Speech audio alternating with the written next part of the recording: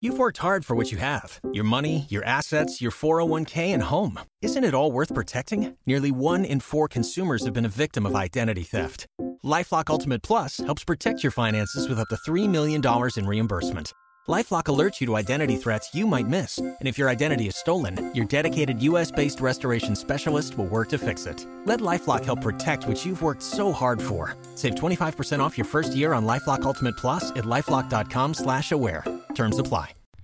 Hey guys, and welcome to Mysteries and Histories with me, your host, Georgia Marie.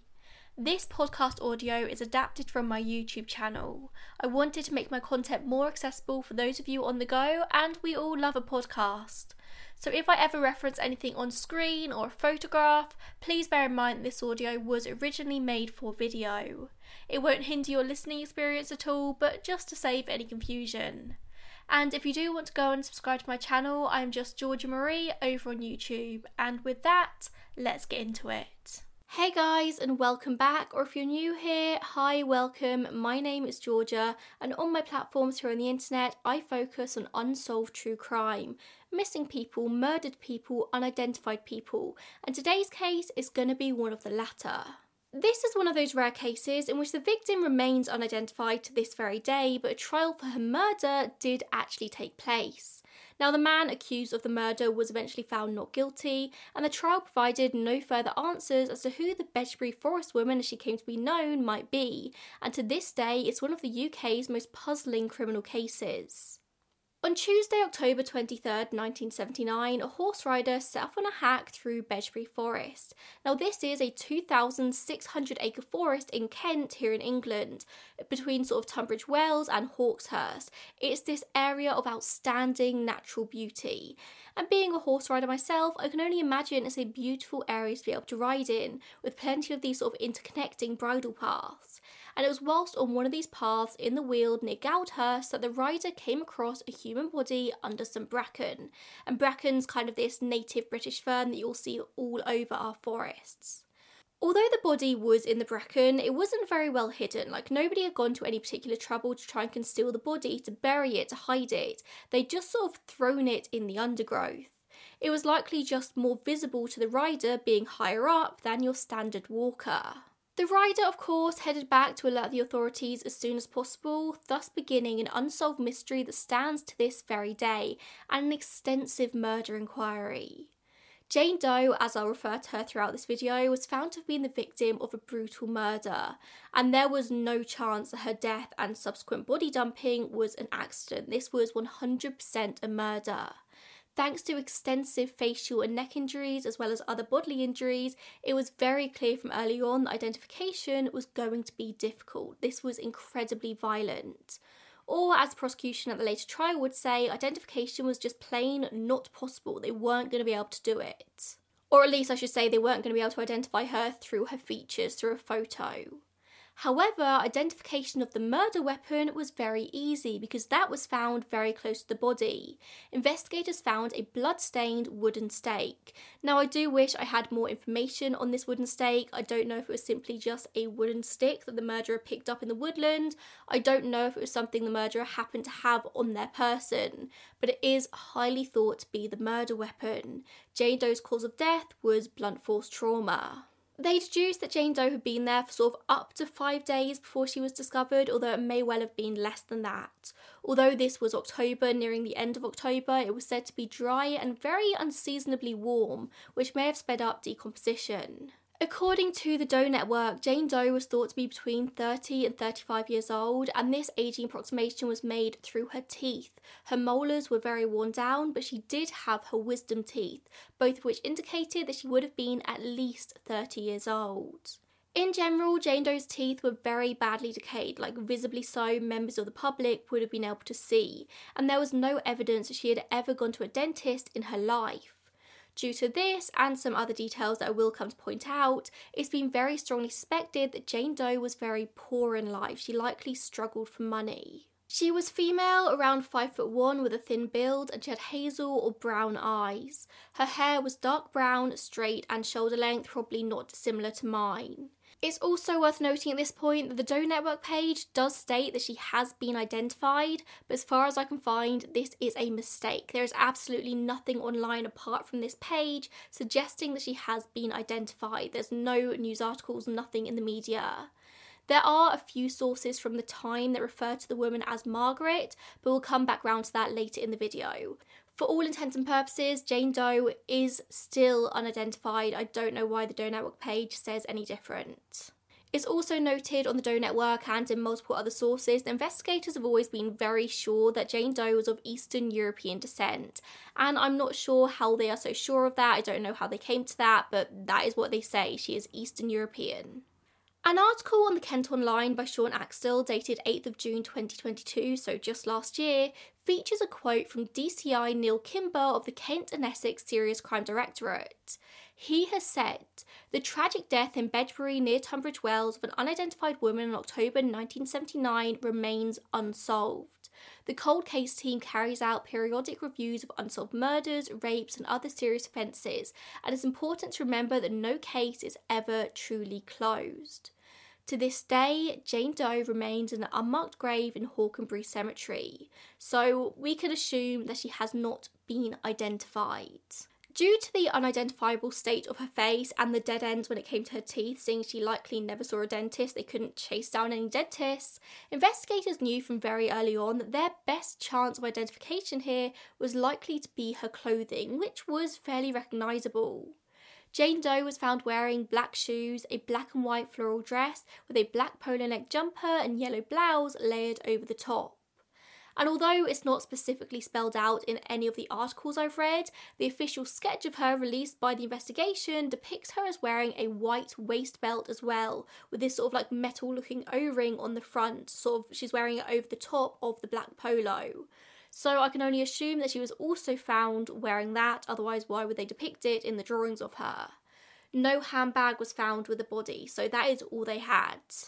The police stated at the time that the item most likely to lead to an identity here was the black and white floral dress, seeing as this was seemingly homemade, meaning it was probably one of a kind, and it was made using furniture fabric, not dressmaking fabric. It had likely been purchased by Jane Doe second-hand at a charity shop, and it had been altered on at least 2 different occasions. It had been altered once at the hem and another time at the chest, with extra darts being added. Jane Doe had a very small frame, so it was likely a common occurrence for her that her clothes didn't fit very well and she had to get them altered, either by herself or by a dressmaker. The situation around this dress being homemade or second-hand is another reason why, as investigators have said, she likely lived a very poor existence. About 5 years after Jane Doe's discovery, a DCI Peter Spittles went onto Crime Watch to help bring awareness to this case and hopefully find an identity. During the show, he urged the dressmaker, the person who had made this dress, whether it was a professional or just a home sewer, to come forward. Why they think Jane Doe must have bought the dress second-hand rather than make it herself, and why they assume a dressmaker did the alterations and not herself, is information that I simply do not have. I don't know why they're so sure that she didn't do this herself. O'Reilly! You need parts? O'Reilly Auto Parts has parts.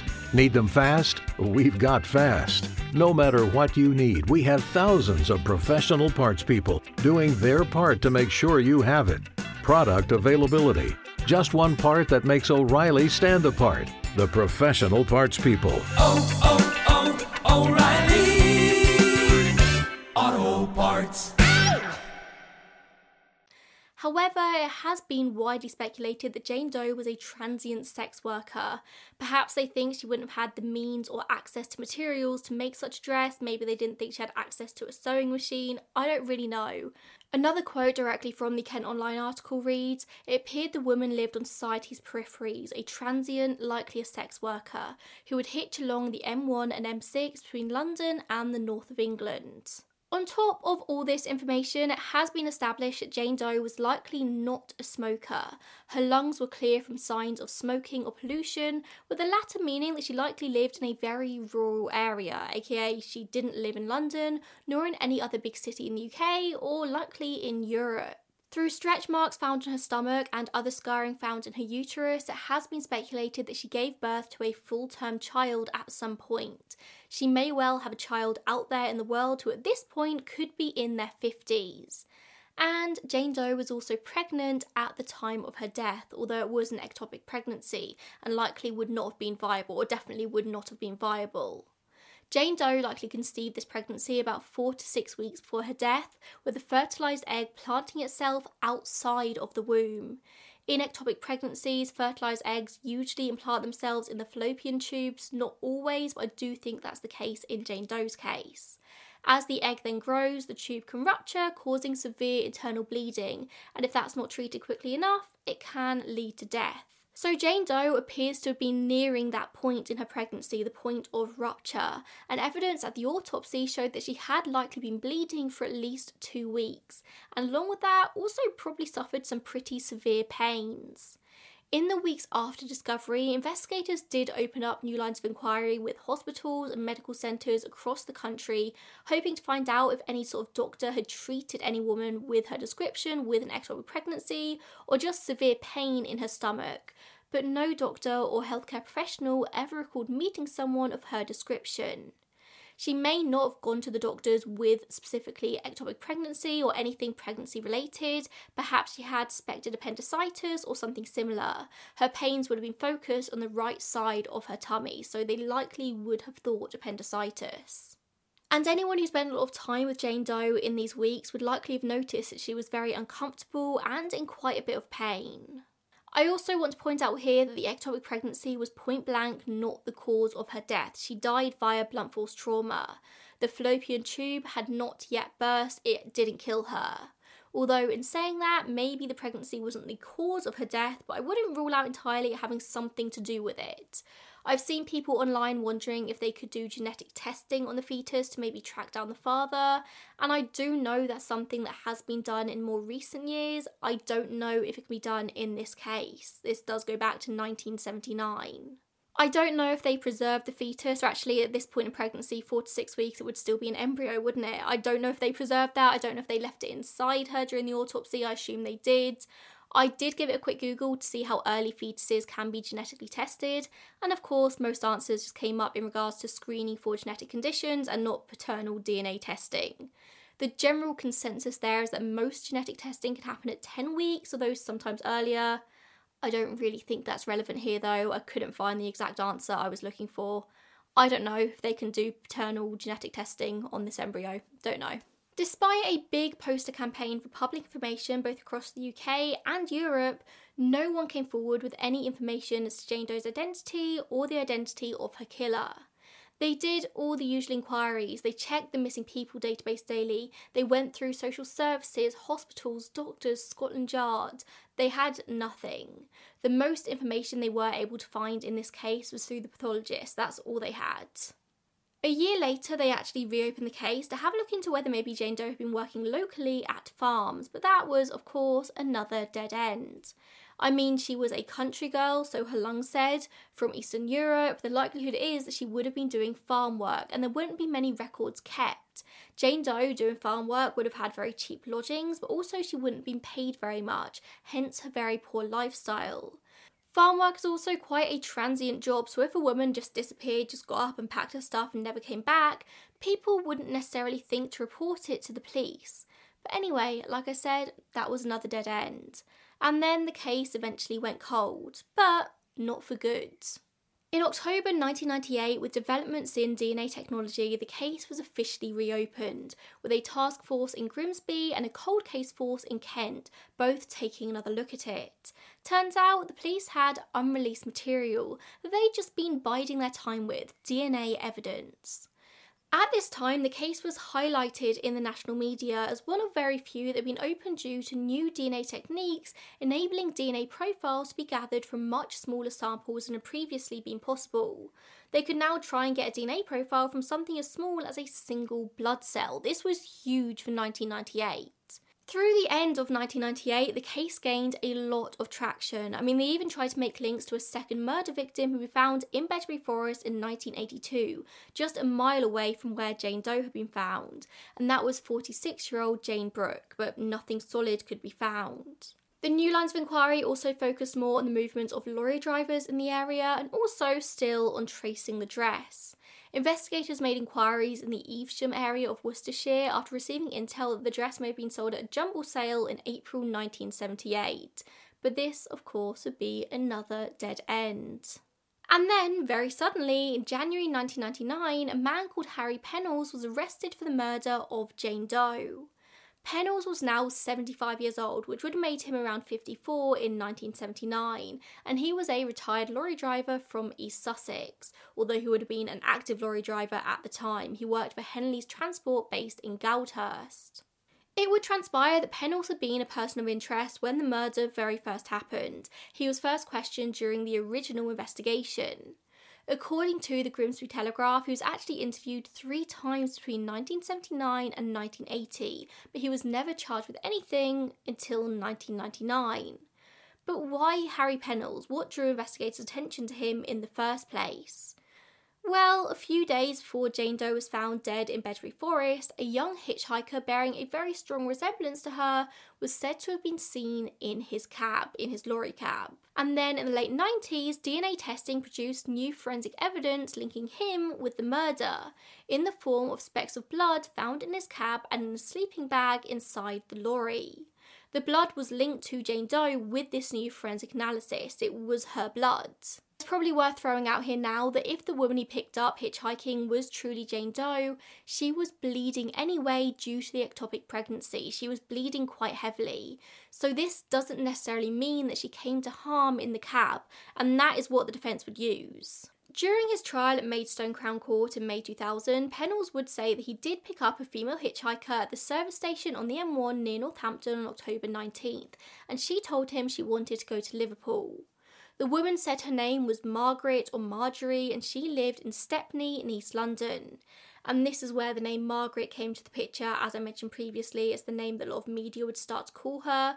But of course, we have no way of knowing if this woman used her real name, like Margaret very much could have been an alias, or if Jane Doe is truly this same woman. The name Margaret really doesn't give us much, if anything. Pennells said that although Margaret originally wanted to head to Liverpool, she changed her mind and decided to travel to London with him.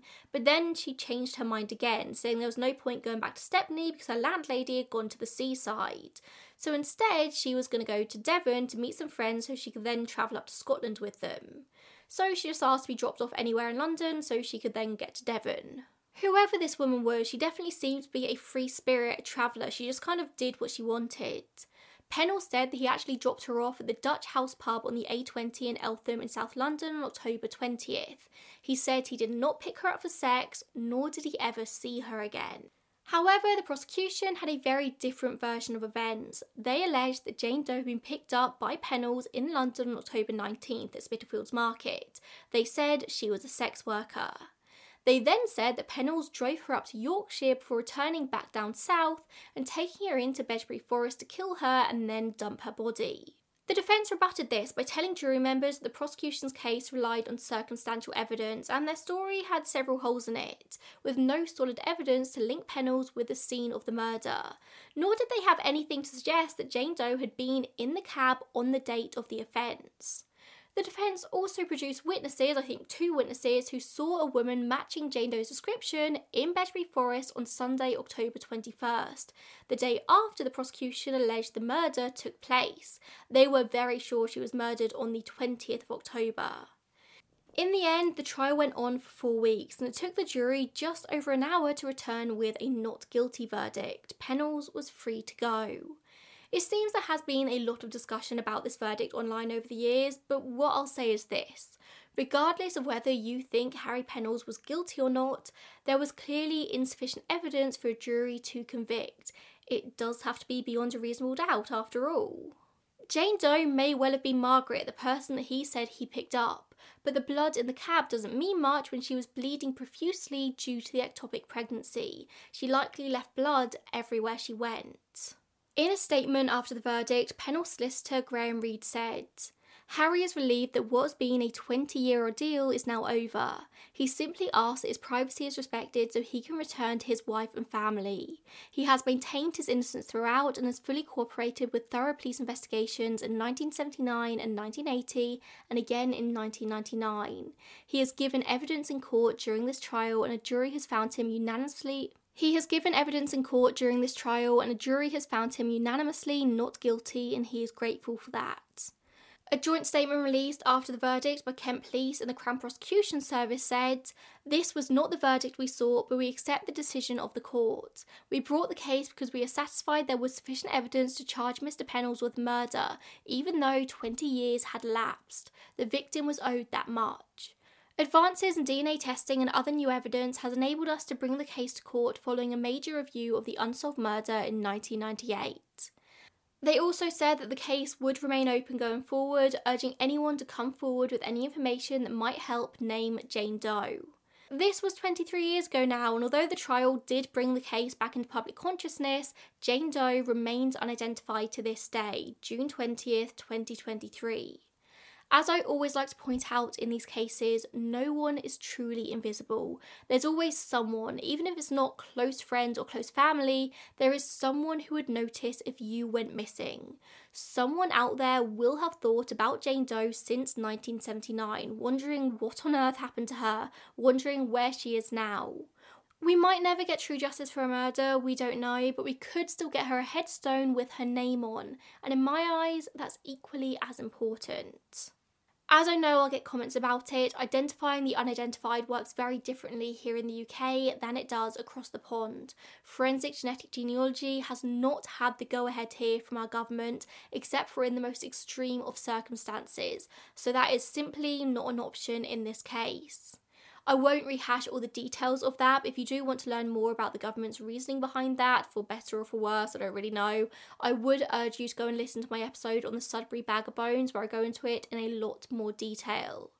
For now, investigators in the UK have to focus on familial DNA and our DNA database system, but we only have people who've been accused of a crime in the database system, and familial DNA isn't all that helpful unless you've been able to identify a family member. And of course, all of this is further complicated by the fact that it is highly considered that Jane Doe may have been Eastern European. So if she does have a family, that could be where they are, and that obviously complicates things. Jane Doe could have been anyone. Maybe she was a random victim of a senseless murder. Perhaps she was a sex worker who came across the wrong client that day. Maybe she was just a woman walking in the forest who came across the wrong person at the wrong time. Maybe her pregnancy had something to do with it, an affair with a married man who couldn't have got his mistress pregnant, so ended her life. This is all speculation, of course. Maybe we'll find out for sure once Jane Doe's been identified, maybe we won't, but Jane Doe was someone. I assume we do still have her DNA profile available. I wonder if experts will be able to use that to pinpoint where she was from better. I don't really know. Whilst this case is still open, I'm not sure how sort of actively it's being worked on every day. If you have any information about the Bedgebury Forest woman, you can contact Kent Police on 01622 654 863 or Crime Stoppers on 0800 555 111, or you can go onto their website to complete their online form. It's super easy. Thank you for tuning in today. Thank you for choosing to spend this time with me and with the Bedgebury Forest woman, who hopefully one day will have her true name.